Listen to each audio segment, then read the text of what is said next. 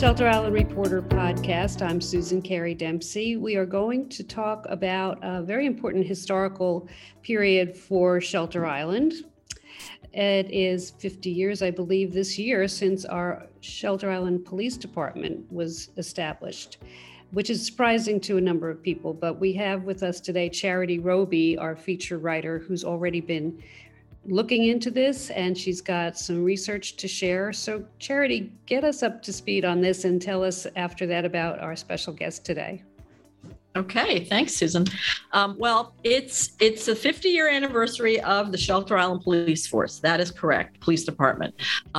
However, there was law enforcement before that. That was known as the constabulary era. And the other thing that's interesting to know is that 50 years sounds young, but it's actually, for Suffolk County, it's not all that young. So there are some sort of structural reasons for that, but we are the youngest police force out here, but not by a lot. I think in the 60s, late 60s, Suffolk County started to have police departments. Right. But yeah, prior to that, it was constabulary. And we're really lucky to have today Dick Jernick, who was one of the original police officers on the Shelter Island Department. In fact, he predates the department. He was actually served in law enforcement on Shelter Island during the constabulary era, and he's here today, and I'm so happy to have him here to tell us a little bit about what it was like, how it's changed, and so Dick, start me out with that. When did you start? I started as a part-time officer in April of 1969.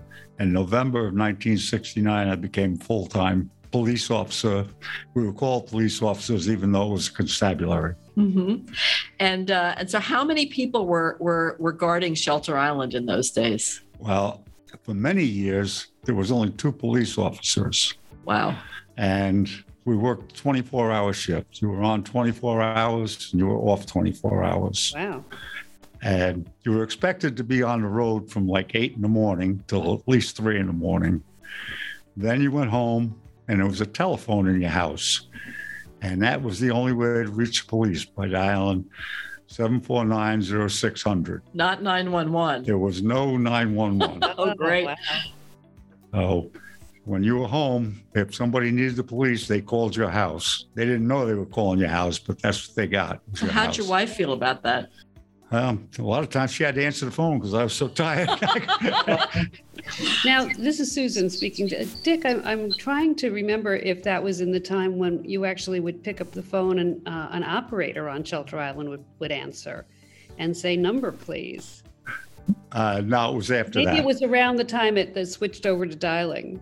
Yeah, that was in the 60s, I believe. But so it went directly as to I recall, it would just come direct to you. There was no operator. Okay. But you had to then get up and deal with whatever was going on. Right. So you were telling me that this also predated the ambulance? Well, it predated 911. So when someone needed an ambulance, whether it be a doctor or someone in a home, they would call 600. Mm-hmm. And the police officer, we had oxygen in the cars and everything. We'd respond to, life-saving, whatever we could do, CPR type thing. It actually kind of predated CPR, but would give oxygen and all. But the main thing was Shelter Island Volunteer Ambulance, the Red Cross ambulance, was all volunteers. And the only way to contact them was we would have to take a list of the names and call each one. Oh, gosh. And to say 2 o'clock in the morning, you'd start calling names, calling numbers, and some people could make it, some couldn't, Yes. And wow. at nighttime, you were more apt to get them than you were during the day. During Those the were day. not welcome calls, right? Excuse me?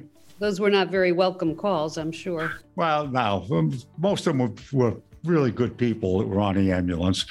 But naturally, the police were also. Mm-hmm. And on your day off, that usually would be the only time that they couldn't get drivers or personnel for the ambulance, so they'd call the off-duty police officer. So not only did you work 24 hours, the next day you were probably on the ambulance. So that's great. It was pretty full time. Dick, I was talking to our current police chief, Jim Reed, and we talked a lot about how things have changed in the 50 years. But one of the things that he said has not changed, and I'd really love to have your take on this, is the extent to which the Shelter Island police are kind of integrated into the community because they have to be, and it's not always a good thing. But, right. You go to the IGA, which is the only grocery store on the island, and, the folks whose domestic violence situation you visited the night before, they're shopping. And, there's an intimacy about it that he says is still the case. But I'm just wondering in those days, there were even fewer people. Right. Shelter Island was like a big family. If anybody had a problem, the whole island was there for them. And the police, they were part of that family, and some people didn't like the things you did. You learned to keep your mouth shut most of the time. You didn't talk about anybody or anything. But it wasn't all that bad. But like you said, you had to be a Shelter Island resident to be on the police force at that time. You couldn't live off the island because they figured if they needed you in the middle of the night, you got to be there. Right. Of course, that's not the case anymore. No, now you could live off the island. Mm-hmm. Yeah. I understand that there is a lot more equipment in the patrol cars now. Oh yeah. What did you have when you what did you see the sort of change of that over the years? Yeah, we started out as far as communications. We had radio that all of Suffolk County, the Sheriff's Department ran the radios. Southold Town, Suffolk County Sheriff's Department, Shelter Island were all in the same band on radio because the departments were all small enough and they could, talk to each other. It wasn't overcrowded. Mainly in the summertime, though, we'd be talking to Flagstaff, Arizona, and all kinds of places like that because it would be bouncing off. Oh my gosh! Okay. So it was kind of interesting, but connecting you to another world. Right. But presumably you did not travel with. Well, I guess they got. There were rifles at some point. Yeah, we did have. Although now, in the era of school shootings, that's standard equipment in a patrol. We car. had AR-15s, but a lot of the townspeople thought that was, over extending ourselves with weaponry or whatever. Mm-hmm. And we did away with those. We got rid of those. But that was there was no school shootings or anything like that. Right. The only mass crimes back then were murders of families and stuff all around the country, but there was no shooting type things where schools or shopping malls or anything like that. None of that was. No, that's all changed. Yeah. Yeah. Right. Wow. That was a change in society. Yeah, definitely. We did get shotguns in the cars because basically you were working by yourself. If you came across a bad situation, you had to have some kind of protection. Mm-hmm. Well, that's interesting. That also gets to the size of the police force in the early days was just a few people, a handful of people, right? There were part-timers. There was a lot of part-timers. Yes, there were a lot of part-timers in the summer. In the summer, right? But the core of full-time employees could be 2 or 3 people, right? Now I think there are way fewer part-timers, my understanding is, but many, many more full-time. I think it might be 11 now. Yeah, I'm not sure, but back then there was one guy on duty. That was it. Mm-hmm. You had no backup, so if you went to a call, you were it. Mm-hmm. And, if you had to have something to protect yourself. Back then we didn't have the types of call they have now with the robberies and all that. We had a lot of bar fights. Mm-hmm. And when you went to the bar fight, you kind of kept your back to the wall because you were it. And if somebody knocked you down, you're done. Right. Nobody coming to help you. Right. Interesting. Yeah. I had a thought also that since it was so small and there were only 2 or 3 on the force, you didn't have the chance to maybe collaborate or to mentor the new officers as they came on the way they do today. I mean, everyone seemed to have to be just independent, right? It was only, you were the only one on the shift, so that was it, you know? Yes, that and the fact that we had absolutely no training. Yeah. My training when I came, that. Yeah. Like when I came on, no academy, right? No, we went to the academy about the time the police department was formed. When the police, Okay. you know, In fact, Jim Reed was saying that is part of the reason for the formation of a police Right. department, that it was to involve the civil service, you know, to protect, partly to protect the employees, but also so that the officers would get training. Right. And that was really a motivator. That was one of the reasons that the police departments were that it migrated from being a constabulary to a police department. Yeah. And the East End towns all pay into a common tax fund that finances the training, the backup, if somebody needs to be medevaced, you know, there are a whole Right. host of services that are paid for with a sort of pool of tax funds, right. Yeah. among all the East End towns. Right. When we went to the academy, it was just myself and George Ferrer at the time that went. Okay. And we went 5 days a week up to Smithtown to go to the academy, Suffolk County Police Academy. And on the weekend, one of us would have to work 24 hours Saturday and the other one would have to boy. work 24 hours Sunday. Forget that today. No way. Oh gosh, So, Just that's amazing. crazy. so Yeah. it was interesting. But getting back to it, when my original training was one day riding around in a police car, and the Who first trained you? night I worked by myself, the first time I was by Oh myself, no, really? at 3:00 in the morning, the bank alarm went off. Oh no. Right? And they had neglected to tell me that would just go off by itself, you know, due to Oh. weather or whatever. Right? So you were thinking, oh great, a I bank was there robbery ready on to my- shoot somebody. on my first Robbery. night, yeah. Nice. Oh, man. Well, Did you I'm have glad- any really good memories? There must be times when you said, "Oh, I'm so glad that I was there when somebody needed me." You know. Yeah, but there's a lot of memories, but just a lot of things you really can't talk about. Oh, you know, yes, there's- indeed, especially in a small know, town.